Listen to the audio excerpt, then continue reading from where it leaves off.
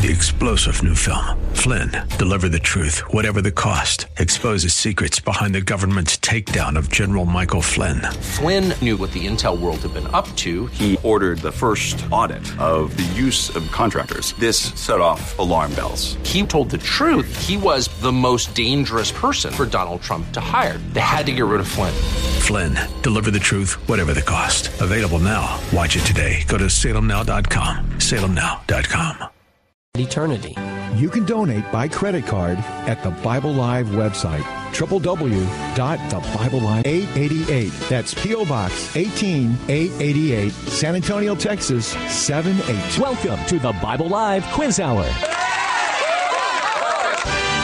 It's time to test and grow your knowledge of the Bible. The entire Bible every year. On Sunday nights at 9, join us here for the Bible Live Quiz Hour.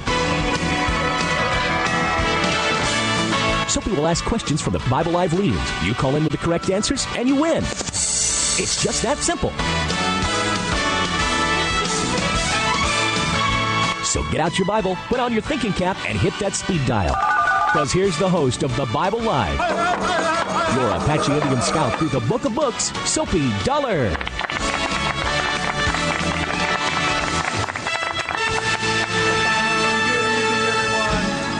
Glad you're on board with us tonight. Thank you for joining us and giving us an opportunity to be a part of your evening as well, wherever you might be in the highways and byways of this great city of San Antonio, across South Texas, or maybe just there in the garage or tooling around the house, or maybe even just in a favorite chair, listening to the scriptures, listening to the programming here. Wherever you are, thank you for joining us. Thank you for letting me be a part of your evening. Stacy is again not with me tonight. She's got a 3-week-old baby. That's a good reason. That's a good reason. Taking care of, and they're doing the sleepless nights thing as their family now. Everybody, little Ellie has got them all jumping through her hoops. So anyway, she's with the family tonight. They've had a big weekend.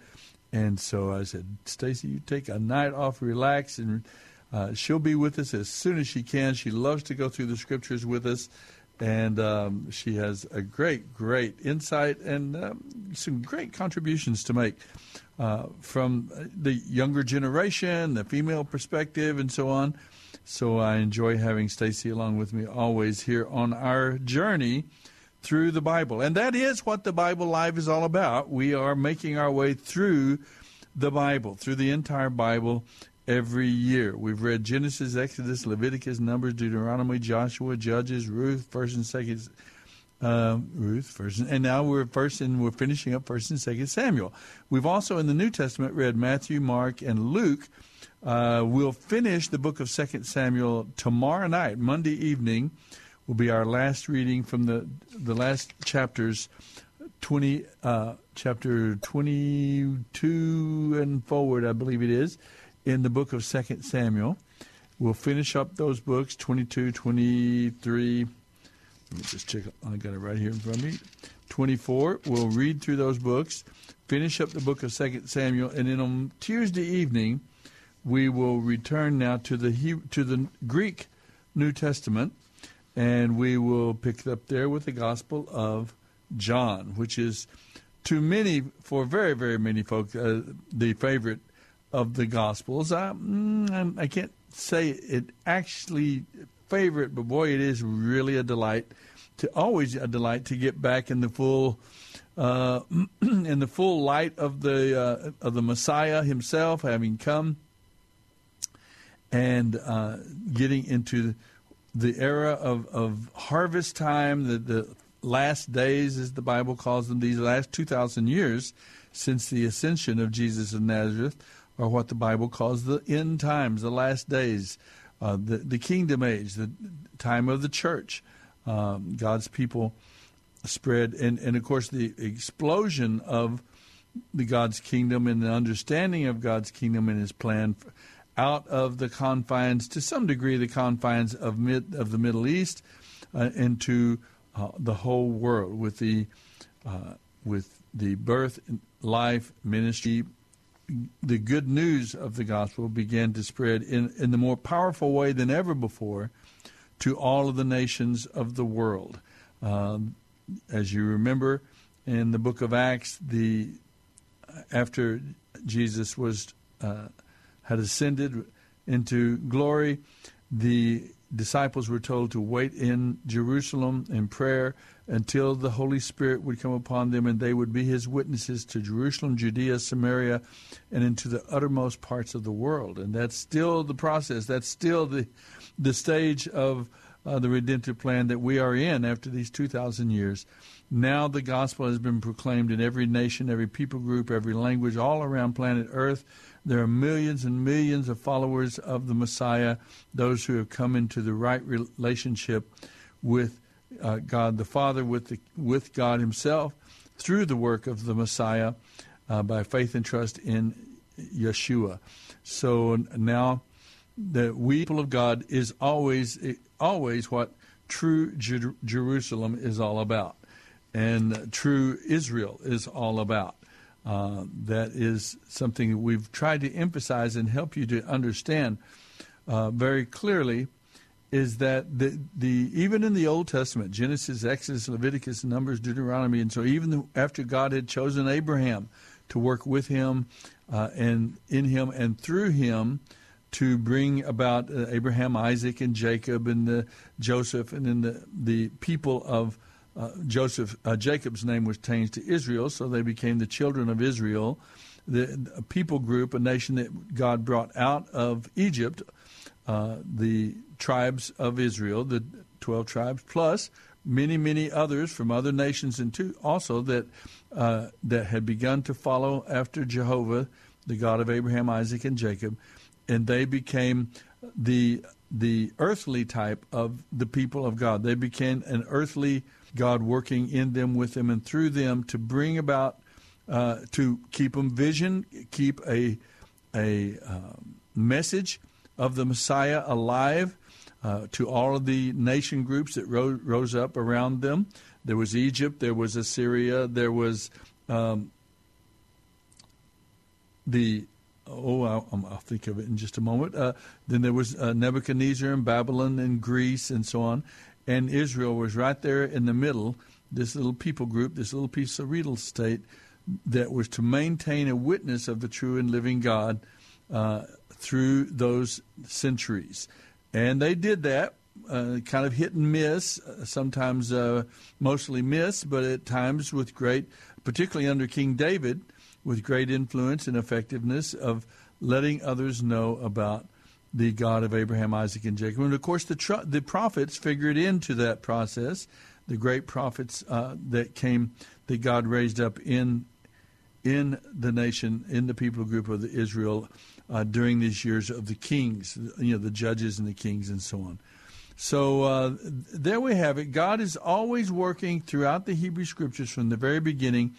Remember always that God is always loving the whole world. Every person, every baby born on the planet Earth, every human being, God was revealing himself to them, mostly through general revelation, the nature around us, the seasons, the sun, the moon, the stars. God is revealing himself, the Creator, and calling out of all the nations and people groups a people for himself, those who would seek after. Even then, those who came to God, even in those pre-Messianic era, those who came to God with trust and faith and longing. This is all explained in the book of Romans as Paul goes back and outlines how God dealt with the people before.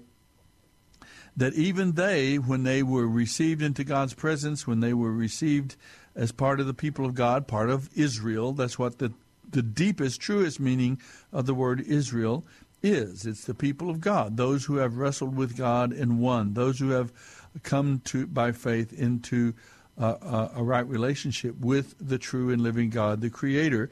And the means by which that happened, even before Messiah came, the Messiah was the means by which God was able to receive repentant, trusting human beings into a relationship with himself.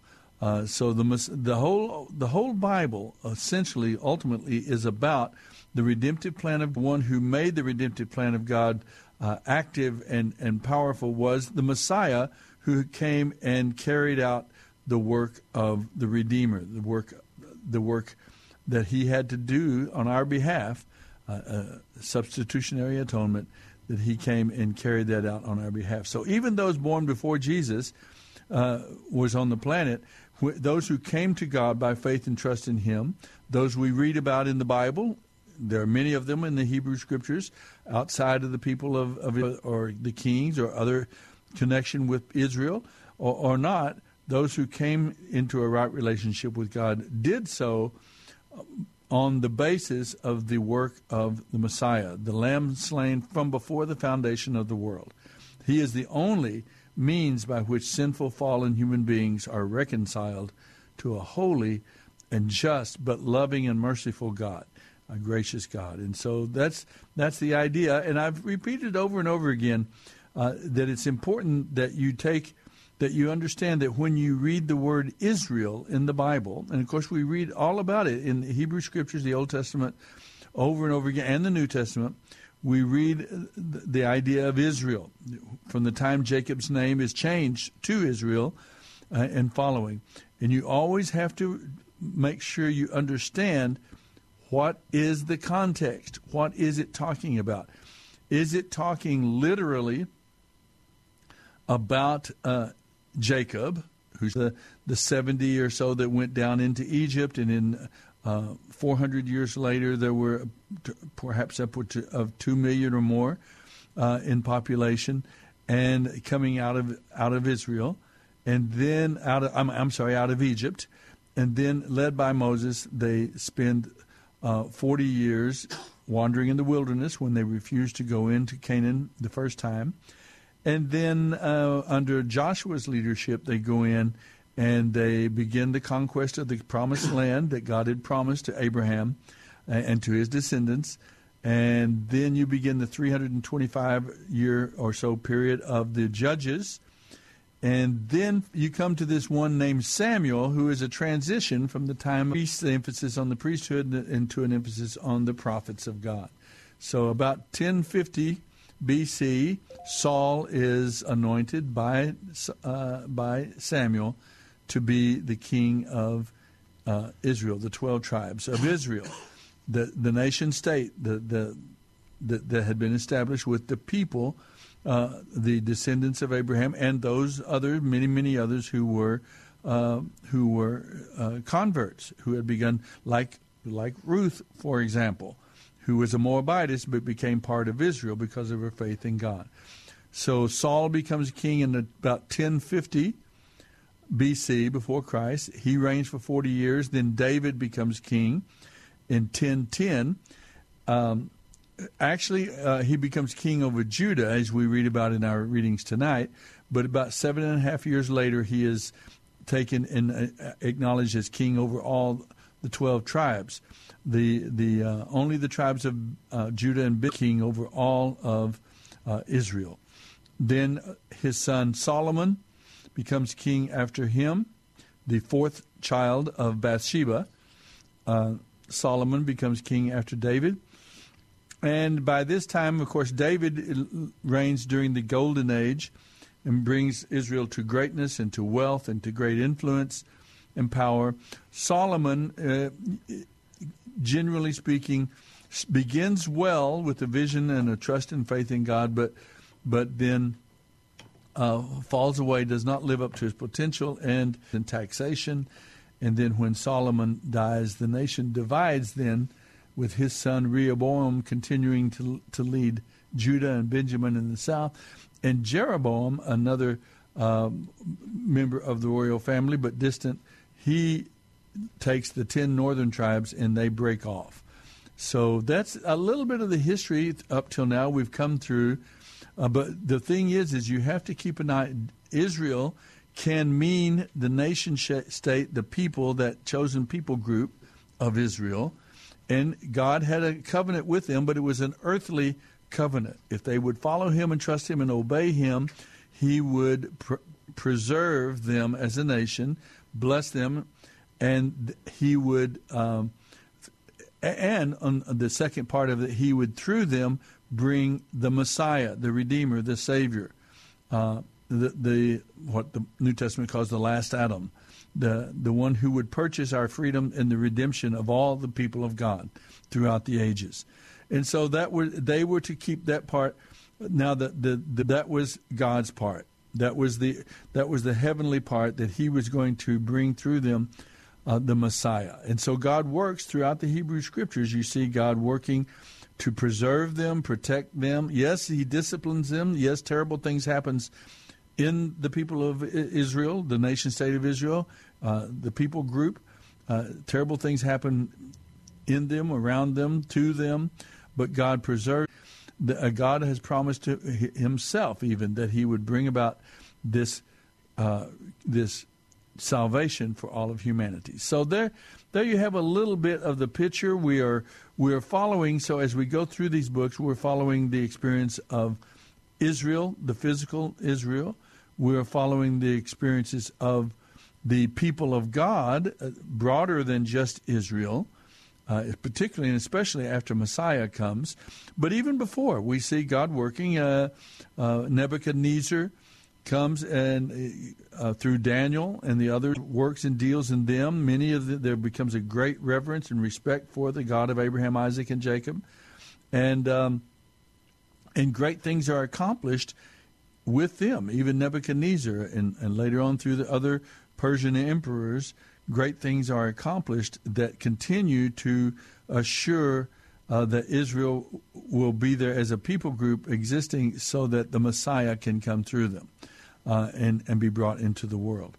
So we see that. Then it comes down, of course, to Greece and into Rome, the Roman era and the times, and that is the perfect time then in the time of Rome for the Messiah to come into the world because of the Pax Romana, the peace that Rome had brought about, the Roman roads, the protection not only of the military but also the ease in traveling, those roads that were built and the seaways that were open and protected by Rome, and then by the lingua franca, the common language of Greek that was left from the synagogues all across, and those synagogues were brought about by the destruction of Jerusalem and the scattering of the people of Israel throughout the empire, throughout the Roman Empire, so that now you have these little potted plants, spiritual potted plants, waiting to receive the seed, the knowledge of the Messiah, understanding the long-held promises and assurances that God is sending a Messiah,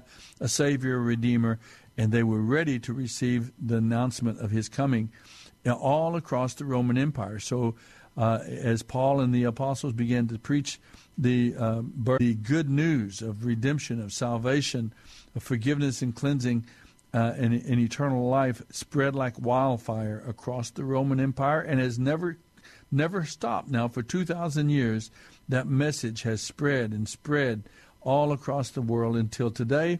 It is certainly very near the point where all the nations of the world have heard the message of the gospel, and there are people of God. There Israel, spiritual Israel, now exists all around and known by people all over the planet, from every nation, every tribe, every language group around the planet. So that is essentially the story of the Scriptures. That is what the incredible divine spiritual drama that is played out and brought forward to us through the Scriptures, and we can watch it, we can see it. It's still going on, the work of God in calling out a people from the human race, calling out a people for himself. I will be their God, they will be my people. So when you're Israel, it doesn't always refer to Abraham, Isaac, and Jacob and their descendants, that people group. It does not always refer to the physical land. The physical land of Israel is also a type, a picture of the New Jerusalem and the new world that God has for His people, that we will be with Him in a new Jerusalem, and so you have to understand these meanings, and so you don't come into era in the early 1800s is when they began really to push this era that pushing the importance of the nation state of Israel. It had its place. It had its role. The people of Israel are millions of Jewish men and women through the centuries who have embraced their Messiah, the Lord Jesus, as their Messiah, and thus become not only a part in physical, biological terms, perhaps part of that legacy of faith from Abraham, Isaac, and Jacob, but they have indeed become part of true Israel, the people of God purchased for redemption through the redemptive work of the Messiah. And so today we, of course, there is no biblical theological reason to revere Israel or the nation state of Israel over on the far end of the Mediterranean. There are lots of perhaps natural reasons, economy, or it's very dangerous. They've been an ally through these years, but there's no and there are reasons to support Israel, the nation state, in that sense. But there's no biblical theological reason to support the biblical the Israel that we are to revere, and that God is pledged to protect and preserve those who love and protect God's people. God will protect and love as well and honor. So it's the people of God, and knowing which Israel is being referred to, and of course the biggest, truest understanding of Israel is the people of God, of whom Jesus is the firstborn of the twiceborn. All of this fulfilled in Jesus the Messiah. And God made this graphically, beautifully obvious. Even after the time of Messiah, Jerusalem is destroyed once again and scattered all over the Roman Empire, never to be having been brought together during that time of harvest all these years. Now, we do not. It's a great controversy even to this day. It's a political, geopolitical reality. There's no doubt about it. But then that Israel has nothing. There's no theological or biblical connection with. Almost all the people of that nation are Christ deniers. It's not a people of God. There are believers, some believers and Christians there, but it's one of the most anti-Christian, anti-Christ. These things are very, very important. I don't point them out very often, but it's good for us to understand, especially now as we're making our way through the prophets from the time of the judges now into the time of Samuel, the time of the kings, Saul, and then David, and then Solomon, and then we'll move on from there into the time of the kings, the kingdom divided for about 130-something years. The kingdom is divided there 208 years, divided, and then in 722 B.C., Assyria, 136 years later in 586 B.C., Nebuchadnezzar comes and destroys Jerusalem and takes them into exile for those 70 years of exile before they are returned. And all of this is the Hebrew Scriptures. This is the book that we've been reading through in the Old Testament, what we call the Tanakh, the Old Testament. And then we'll be going back to the book of John and after this one more reading in the book of 2 Samuel. So look, I'm trying to give you as often as I can an overview as you read through your Bible. I'd like for you to be able to begin to make your way and think your way through the entire Bible, the Old Testament, the books of the Torah, and then you get into the books of history, Joshua, Judges, Ruth, Samuel, Kings, and so on, and into the time of the prophets. And we'll show you and can show you when the prophets prophesied, in the times of which kings, both of Israel and Judah in the south, the times in which the prophets exercised their ministry until the time of the destruction of the temple, and then the return of the exiles from Babylon, and you have the post-exilic prophets at the end of the Old Testament, and then Messiah comes in the time of John the Baptist, the last of the Old Testament style. We are often running in the kingdom era, the time of the church, the last 2,000 years. So that's a big, big overview of the Bible, its theme. I hope it helps you. We've got our music coming up, so now we need to take our break. We'll come back and finish our comments and looking through the book of 2 Samuel now in our second segment. If you have a question or a thought about anything I've shared now or about the passages we read this last week, give me a call, 210-340-9585. 210, right back. Stay with us. I can depend. I am his child, and I can place all my trust in him. I can trust Jesus. You're listening to the Bible Live with Soapy Dollar. I can trust Jesus.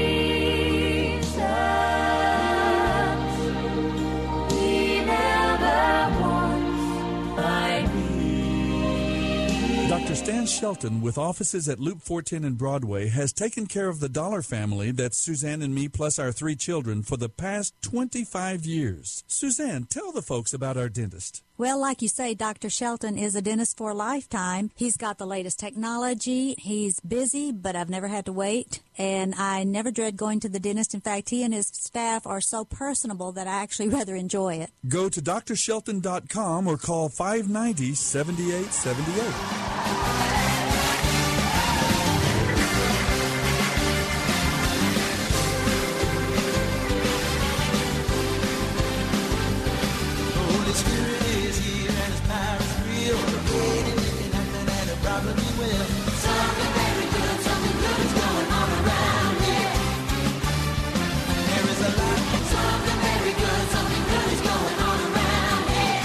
You're listening to the Bible Live with Soapy Dollar.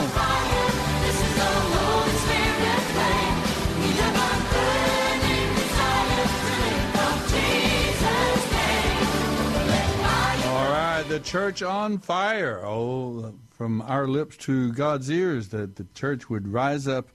And the world needs us to be the church. As often as many, there may be voices out there who resent God and rebel against God, still there's a great desire that the church must be the church. We must be God's people.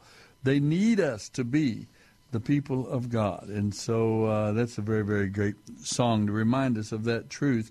A church on fire. Let's keep praying that we would be indeed the people of God, and let our light shine brightly as we were challenged to do by the Messiah himself.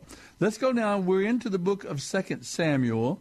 We've come to the time, the transition from the judges and now we've come to the time of Samuel, who is a protege of Eli, the high priest of that era and time. We've talked about Eli. We've talked about Samuel. We've talked about Saul, and then David. We've heard the story of Abigail and her husband Nabob, and how he got crosswise with David and his men. Nabob dies, and Abigail becomes David's first wife. Then Jonathan is the son of Saul, and how Jonathan and David form a wonderful friendship. Saul is very not to be. It was clear that David was God's choice. Through the prophet, through Samuel himself. And Jonathan respected that and was content to be a friend and supporter of his friend David. Very, very interesting picture of friendship between them. But then as we ended up the book of 1 Samuel, then we saw the death of Jonathan, his brothers, all of Saul's. Then Saul's son Ishbosheth is left. He remains. And he becomes the choice of the 10 northern tribes to be the king, whereas David, with the support of Benjamin and Judah in the south, and there began a time of a civil war, but David will not fight. David will not attack he had several opportunities, actually, even to kill, as you well remember, I'm sure, if you've listened through the passages with us. David had several opportunities to kill Saul, even as Saul was pursuing him with deadly intentions, of course. But he did not do that. David wanted to be God's man in God's way, to touch God's anointed, the king of Israel himself. And he did not, and God did bring about his the fruition of his anointing. How many years did David have to wait after he was anointed by Samuel, when he was about 12 or 14 years of age? How many years did David have to wait before he became the king, before that anointing that Samuel gave him in the presence of his father and his brothers, after that anointing that Samuel gave on? David has all these psalms where he talks, they that wait upon the Lord. I waited patiently on the Lord. He knew about waiting. It's kind of like Abraham having to wait for, remember, Abraham was told he was going to have a baby with Sarah. She was too old to have children. He was too old to have children. And yet they were told by God that they were going to have a child. How many years did Abraham have to wait for that to come about? 25 years. So I guess God made him wait a long time just to make sure they knew it was him. How old was she? She was 100, I believe, 101. I believe Sarah was. I think so. Long time, long wait. We have to look it up. Someone can correct me if they'd like. Give us a call. Now, that's something someone might call me about if they get a chance to correct me. Dumb question, but someone at 100 back at that time, someone at 100 at that time, would that be the same? I mean, physically, would they be in the same shape as? But I don't know. A 100-year-old. I mean, I know. Now, obviously, now that would be. It's absolutely yeah.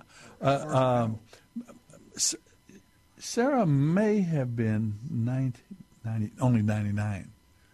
I'm trying to remember. Well, in a year. What a difference a year makes, right? But that's generally speaking the waiting. 25 years. David too has to wait 25 years for his anointing to take effect and to actually become the king over Israel. In fact, at first he's the king only of Judah and Benjamin, and they wait for 7.5 years. They go through a kind of a miniature civil war with the tribes of military commander, a man named Abner, who was his father's commanding general.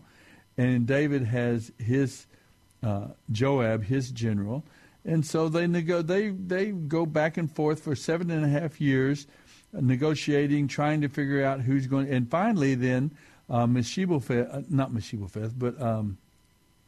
Ishbosheth is assassinated by. He was assassinated by a man named Rechab and Baanah, and even when David hears about what they did, they were, in fact, executed as well for having murdered the king, Ishbosheth.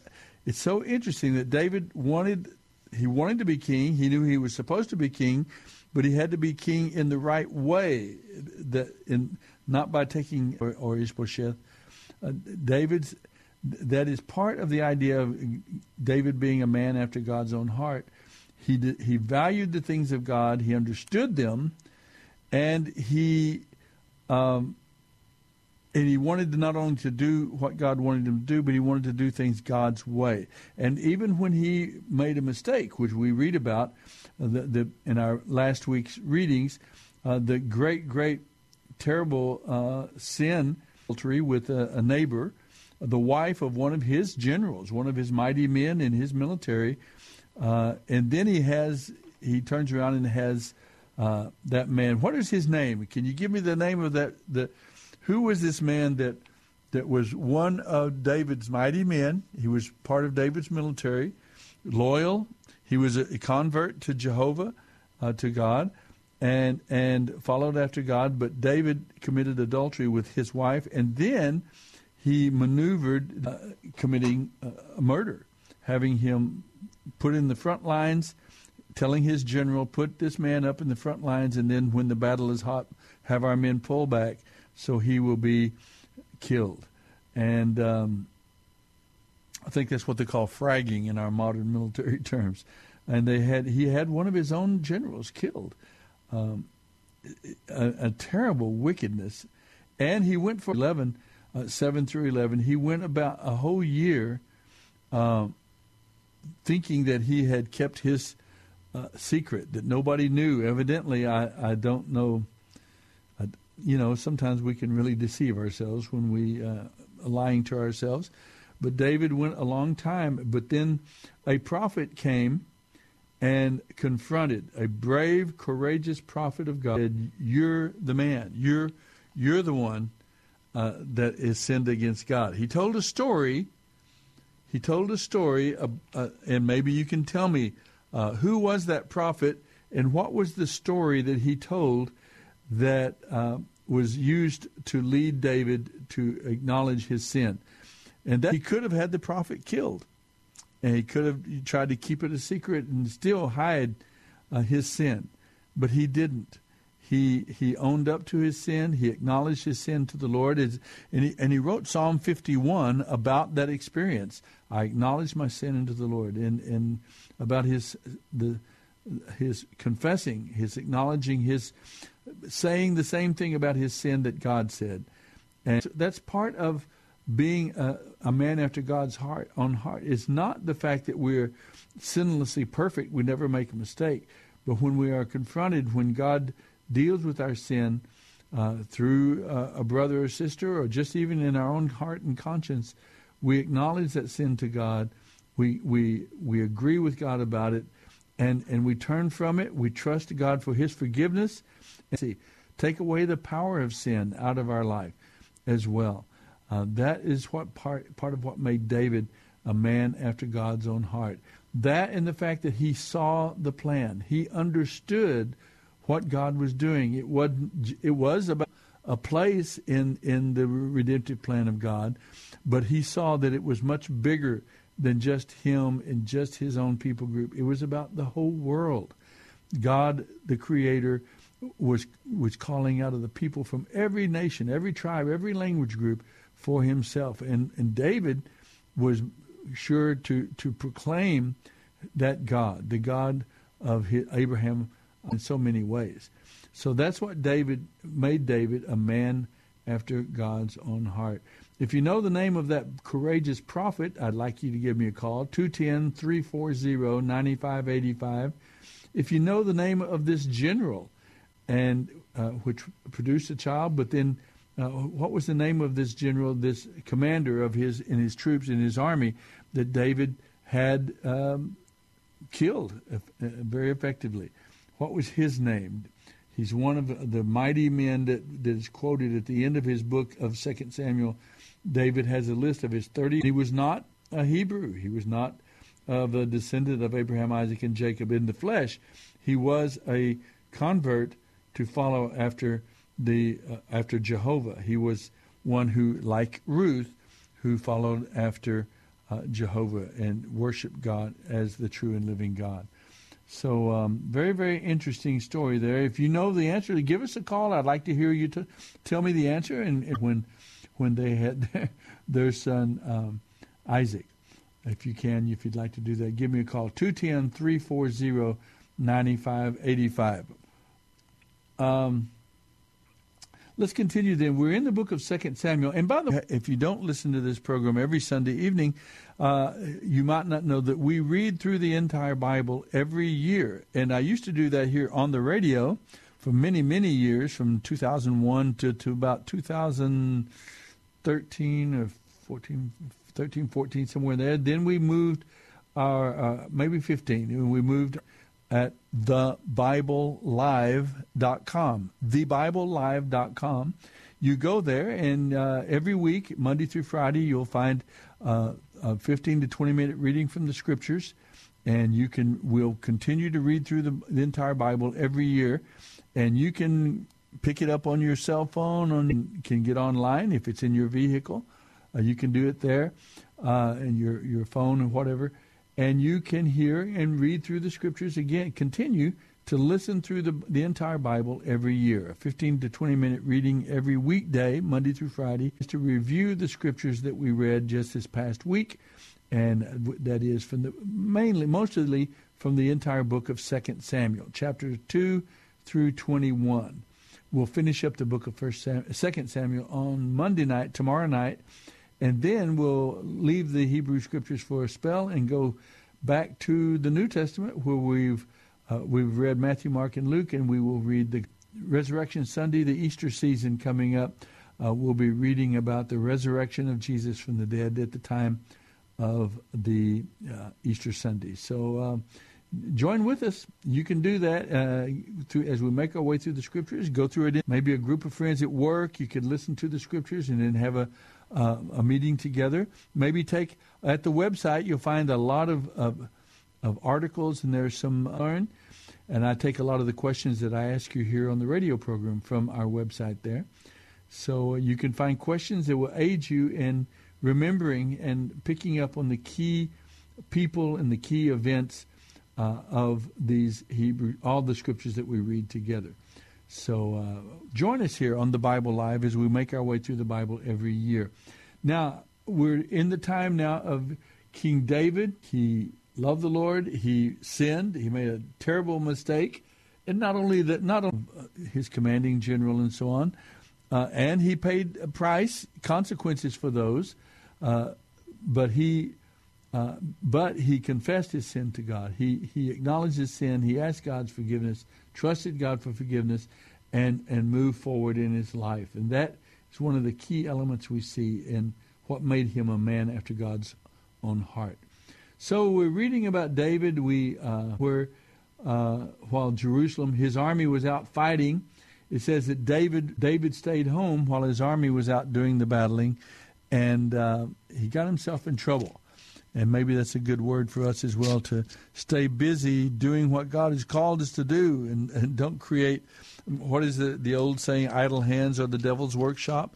And maybe our idle hands when we not doing what God has called us to do, Christ, the church groups that we're part of, going on mission trips and helping and doing good in the name of the Lord Jesus, our Messiah, our Savior, then at times when we, even as David was. So maybe that's a good lesson for us as well. But anyway, God continues forward with David, and he is forgiven. He moves forward. The prophet comes and confronts him. Remember, I've asked you, can you give me the name of this courageous prophet, and who are called by God to keep alive the vision of who God is and what he's doing, his redemptive plan, and his presence, and his desire to work in and through and with not only the people group of Israel as such, but also through all Israel, the people of God. And we come into that relationship through the avenue of faith, based on the finished work of the Jesus, the Messiah. We have this Messiah Redeemer. So we have these prophets now who come and keep alive that vision, and they confront these kings, many of whom, almost all of whom, in fact, do not follow after God. Particularly the kings of the beginning, they take steps to disobey the laws of God, the laws of Moses, to abandon the worship of God in the temple in Jerusalem and the means by which they serve him. And so we see almost from the beginning the need for these prophets to stand up and keep alive the vision, keep alive the promises of God and the commands of God to the people of Israel. And often that means confronting the powers, confronting the kings who were disobeying God and leading the nation in the wrong. Stand up and stand for the gospel, stand for the truth of God and his word. That's justice, and those are all themes that we as God's people should be supporting and be a part of, particularly as we live in a nation where we make those decisions. We, the people, are the ones who make that decision. It's how Jesus, how Paul the apostle, even in the New Testament, if they were preaching today, what would they say? Of course, they preached, and God's kingdom was established it wasn't in a constitutional, and they were unjust and cruel and wicked emperors and rulers, and yet still they had to live out the life of God's people in those settings. And today we live in a land where if we have the calling of God, if we are willing to be God's people in this representative republic, which means we got to vote. And women, wise men and women who know the Lord, who are following after God's heart, but also who follow after justice and righteousness. And look, I was just at a political gathering. We have the midterm elections coming up. We have a month coming up here real soon, and I was at a meeting this last week, my wife and I were, about how we can help and take a stand for God's principles, for the laws of God, and how God would want to guide us as a people, the values that in fact our nation was established on, but that we've wandered away from, and how we have a part now. And part of our Christian calling, part of our calling as God's people, is to be loving our neighbors ourselves, and that means in a democracy, that means taking seriously and it is so amazing, the statistics that we heard this last week about how tiny little portion of our citizenry makes all the rules and elects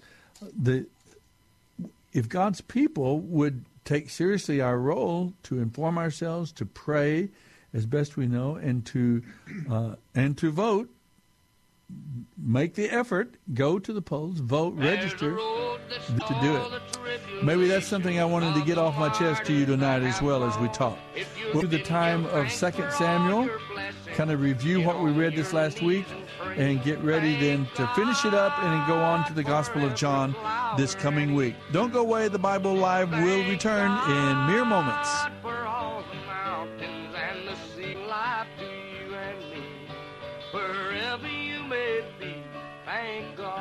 This is the Bible Live with Soapy Dollar. Filled with selfishness and greed, there remains a glory fountain to supply our come on the door. But be sure to count your blessings. Voice that must be heard. There is a song that must be sung. There is a name that must be lifted high. There is a treasure more than gold. There is a king upon the throne. There is one whose praise will fill the skies.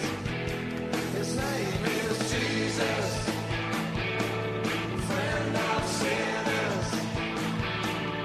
Jesus, Jesus, friend of mine. You're listening to the Bible Live with Soapy Dollar.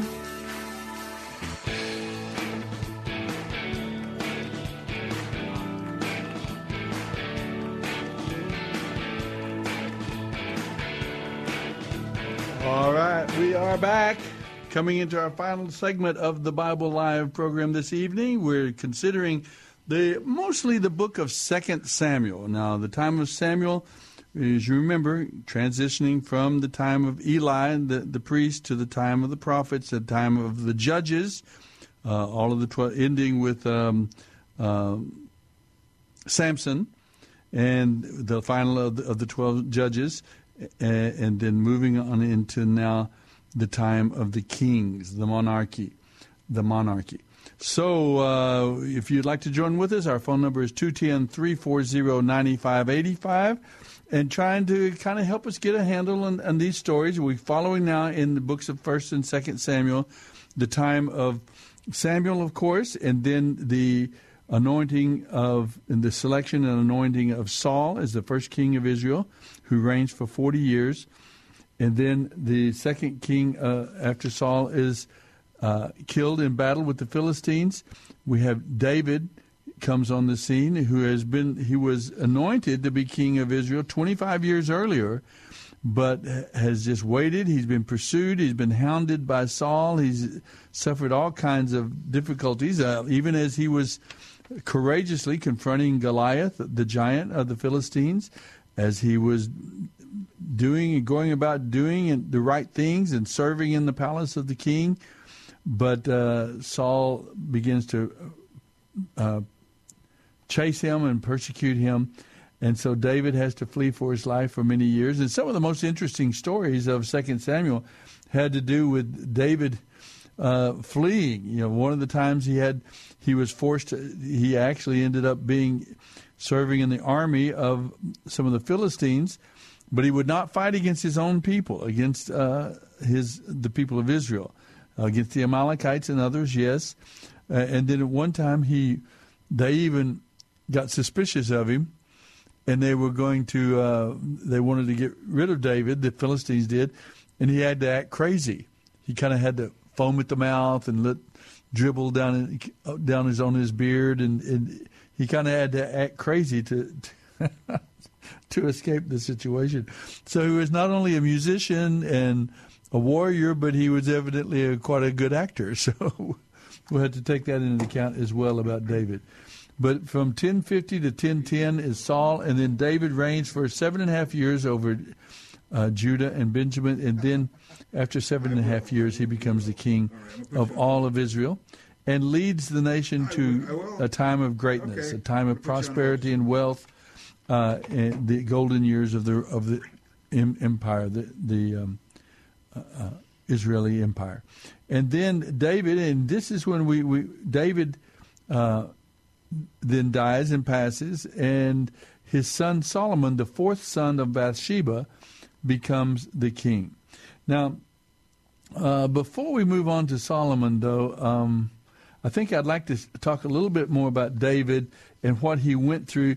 What were the consequences of his sin? You know, we talked about the fact that he committed some terrible sins. And was confronted by the prophet of God. And I think maybe Franklin is on the line. I think he's going to help us tell us who are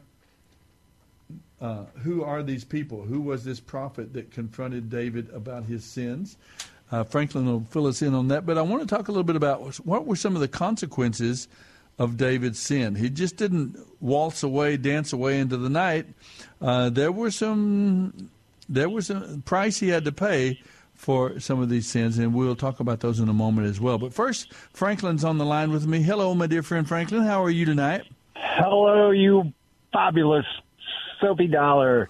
God bless you and all your family, and may rain his blessings upon you. You are so kind, my friend. I'm from your God is kind. Thank you. Going along. Well, I appreciate it very much, and he is blessing us and keeping us and guarding us and forgiving us when we get out of hand. Gave us, huh? What? What a beautiful day he gave us, huh? Oh my goodness, yes. It's. But I am wondering if it's going to settle down into a routine, though, that we'll have. Can we get a whole week of beautiful days in a row? I don't know. I'd rather see some stormy weather with some rain. We sure do need it. Yeah, we do need that as well. No doubt about it.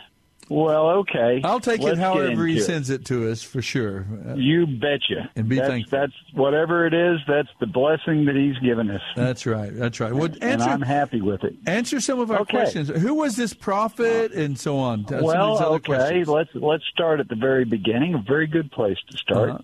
First of all, it was Uriah the Hittite. Yes. That was Bathsheba's husband, and that was sacrificed to David's ego, basically.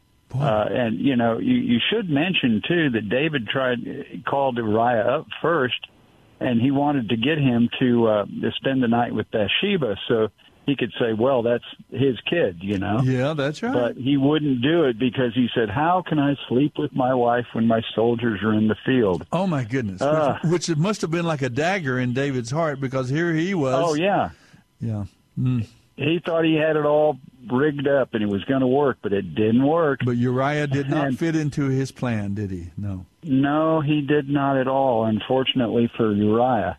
He'd still be alive if it wasn't for that. And the prophet that confronted him was Nathan. Exactly right. That is. And what was the story that Nathan used? He didn't just waltz into David's presence.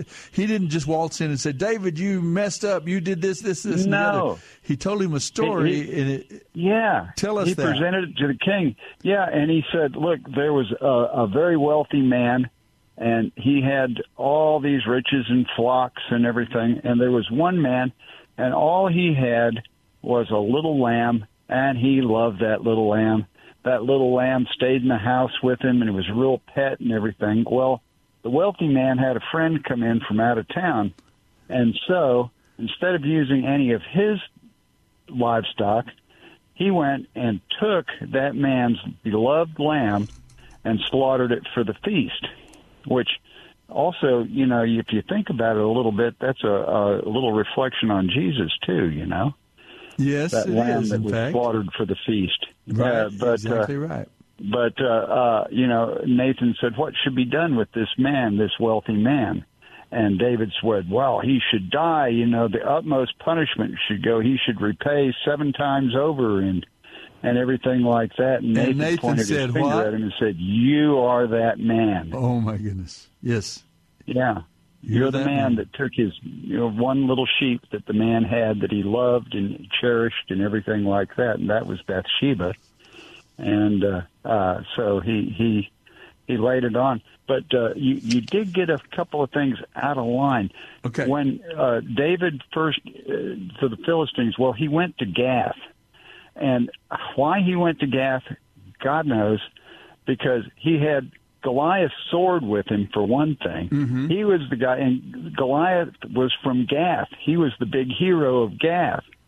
So he comes in, and he's going to see the king, and he says, uh-oh, these people are looking at me. A little funny. I better get out of here. They're going to kill me for sure. So then he feigned madness. Yes. And he got away, and he went to the cave. And his family came to him, and he gathered 600 men, and they went around doing things for a while until it got too hot for him in Judea, and then he decided to serve the Philistines. Well, what he did, he never said that he wasn't going to go against the Israelites. What he said, every time that he went out on a raid, he'd go against the Amalekites or someone like that. Uh-huh. And then when the king asked him, where you been? Who you been raiding? And he said, I've been hitting the south of Judea and everything like that. He always made sure when he made these raids that he killed everyone, man, woman, child, so no one could bear witness to him and bring the story back to the king. So when the king was going to go up against Israel and they were going to have a big battle, and he said, come with me, David. And David said, okay, me and my men, here we are. Well, the generals of the king said, we're not going to have this guy. He could turn on us in the middle of the battle, so send him back to Ziklag, right, which was the town he was living in. And, of course, when he got back to Ziklag, he found that the Amalekites had raided the Ammonites had raided it and carried off everything. And so then David was in his men wanted to kill him. And so they went out, and, of course, God provided. He consulted with God. In every case, David always consulted with God as to whether he should do this or not. Mm-hmm. And God gave him the answer. That was the difference between David and Saul. Mm-hmm. Saul was one of those kind of guys that would do the deed and ask forgiveness later. Mm-hmm.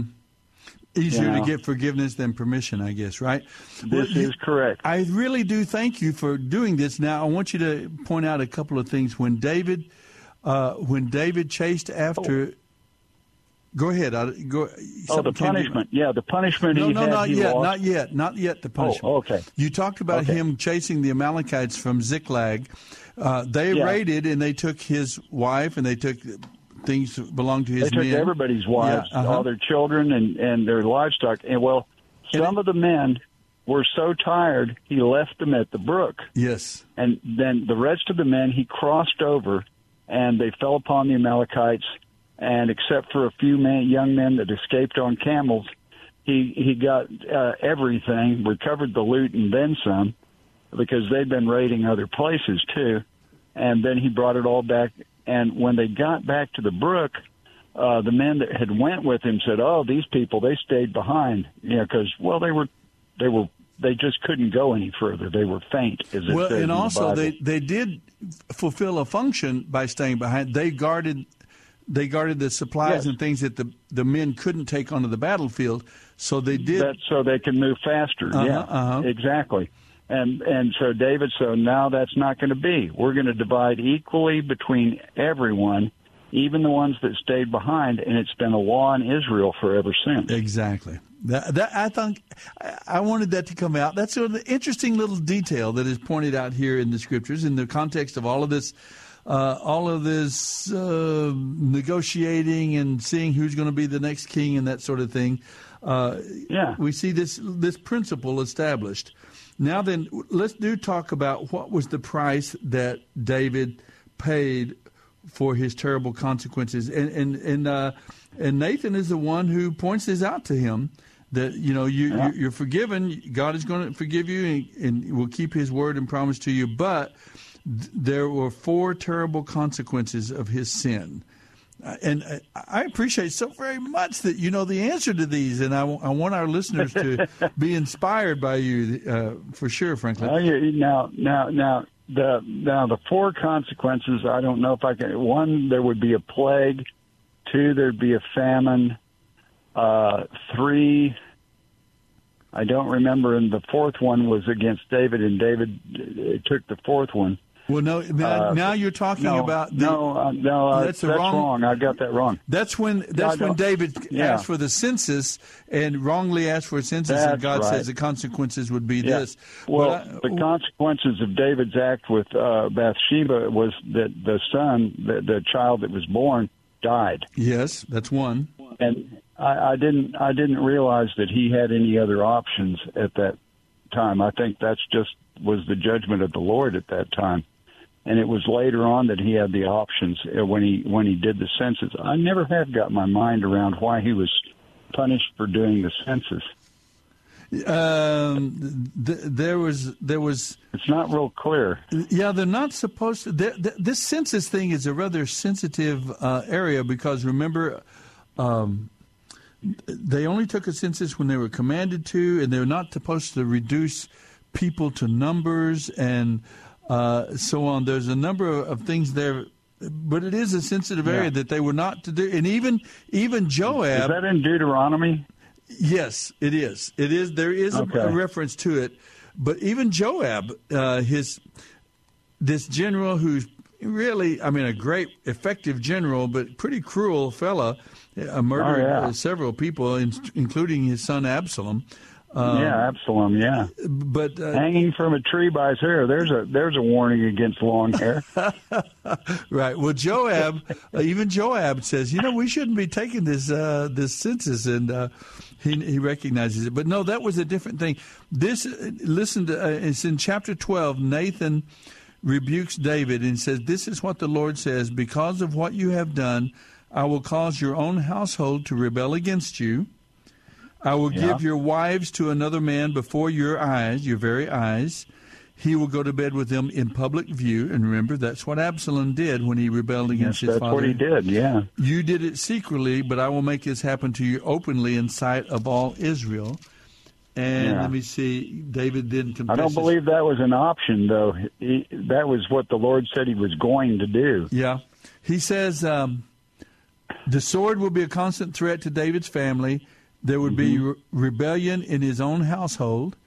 Another man would publicly take his wives, and it gave God the consequence. It gave God's enemies opportunity to hate and blaspheme God, and that the baby would die. Those are the consequences. Yeah. 5 of them there. But they weren't options. David didn't get to choose one of those. He got them all. Well, let me ask you one more.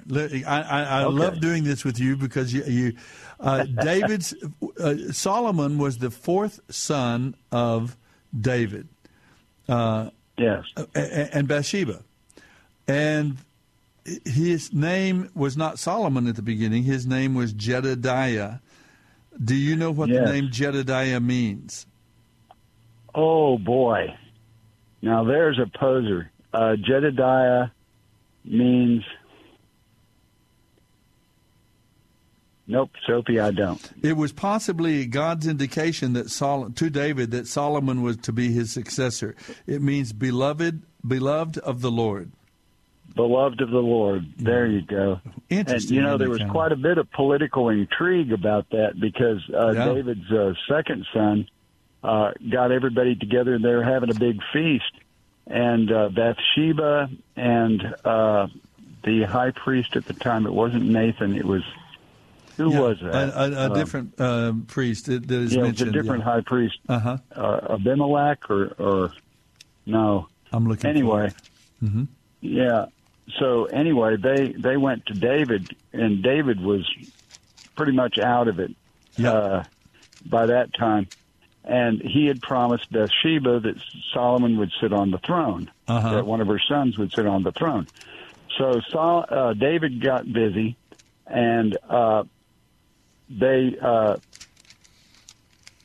he proclaimed to Solomon to be, and they blow the trumpets and proclaimed him.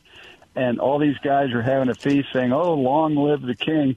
And all of a sudden, we got a problem here. See you later. Joab was involved in that too. Yes, indeed. Joab is such an interesting personality in the midst of all of these things. But he's a very effective commanding general, no doubt about it. Oh, yes, there's no doubt about that. But, boy, did he do some evil things and things against David's will, too. Yeah, that's exactly right. He kind of did what he wanted to do when he wanted to do, like killing Abner. Wow. Because Abner had killed his son. Yep, exactly right. Yeah. Yeah. Anyway. I'm so glad we got to talk about some of these things because really some of these details are what makes the book of 2 Samuel, for instance, it makes it so intriguing because there's so much that we read about the right way to live, the right way to serve God, and so on. That's all intertwined with, of course, the overriding narrative of God's redemptive plan that is being fulfilled through this man David and his kingship. It's a very intriguing book and a very intriguing time. I can't help but think, my mind is not around it. I'm not smart enough to figure this out. I can't help but think that a lot of these things were prophecies about the life of Jesus to come. It's always in there. It's always part of the story. Franklin, let me take one other call before we end our program this evening. All right. Appreciate hearing from you. God bless you, and God bless that beautiful little grandchild of yours. Thank you, my friend, very much. Okay, bye-bye. Let's go and visit with Janice real quick, just so we can take that call before our program is over. Hi, Janice. Hello, Soapy. This is your sis-in-law from Amarillo. Hey, my... I think I'm the last caller. Well, I'm glad you're there, Janice. You're one who this woman, my dear friends here on radio, has read the Bible through every year for the last 20, 25, 30. That's close, Soapy. About 27, going on 28. Oh my! Yes. Soapy, I couldn't. You should be my co-host. No, I could not get your radio show tonight because my phone app wouldn't work. It just kept looping. So I think you were in Samuel, weren't you? From 2 Samuel. You're on the air right now. Yeah. Okay, yes, I knew I was on the air, but I'm so sorry I didn't get to hear you read. But I think that's just marvelous what you're doing. It just thrills my soul. I never get tired of hearing the word. Tell me what the effect. What has it done in your life and with you? Just quickly here, to read through, to actually have the discipline. What do you do? About 20, 25 minutes every morning, and you read. Is that how it works? And tell me, what has been the major effect of that in your life, Janice? Well, it has kept me grounded, particularly these last 25 years. Yeah. And it takes a little longer than that, but I do it when I eat breakfast. So it's not just exactly 25 minutes. It all total probably 2 hours. And Soapy, I never have to wonder how the day is going to begin, what I'm going to do first, because I know exactly what I'm going to do. I'm going to read the Word, and I look forward to it. And it's just grounded me. It really has. Well, I'm so proud of you. I hold you up as you inspire me. You inspire your little sister, my wife, Suzanne. That is just wonderful. And I often think of you of what is the impact. I mean, I've been reading through it every year now for about 20 years.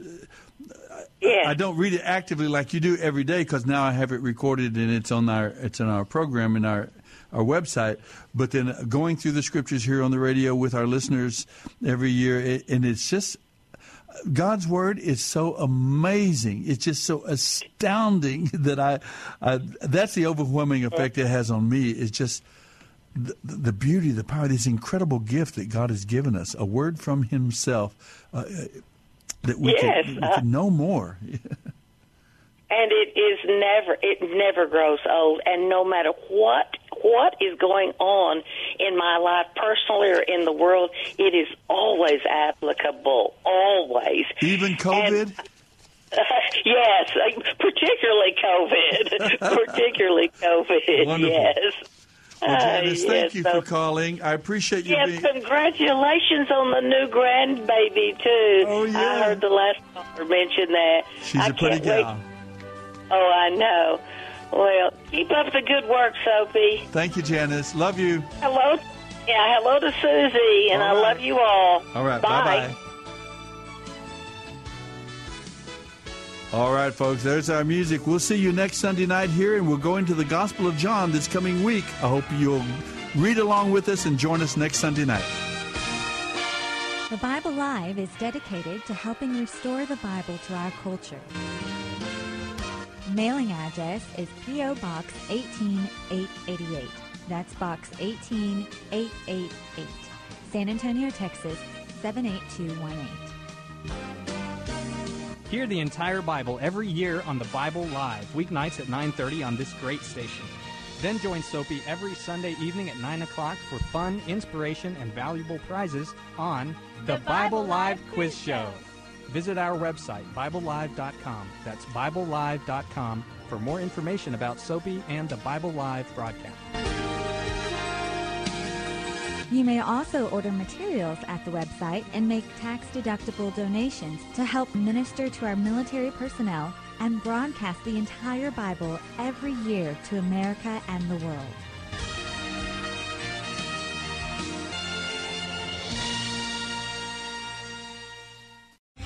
Three-star General Michael J. Flynn, head of the Pentagon Intelligence Agency, knew all the government's dirty secrets. He was one of the most respected generals in the military. Flynn knew what the intel world had been up to. He understood its funding. He ordered the first audit of the use of contractors. This set off alarm bells. The explosive new documentary, Flynn, Deliver the Truth, Whatever the Cost, uncovers the facts behind this scandal. Flynn told the truth. He was the most dangerous person for Donald Trump to hire. I find out the worst enemy that I'm going to face in my life is right here in America. They took my assessment and they wanted me to change it. And I was like, I'm not changing it. They had to get rid of Flynn. With in-depth interviews, archival footage, and never-before-seen personal records of the man behind the headlines. I just felt like I was drowning. Flynn, Deliver the Truth, Whatever the Cost. Available now. Watch it today. Go to salemnow.com. salemnow.com.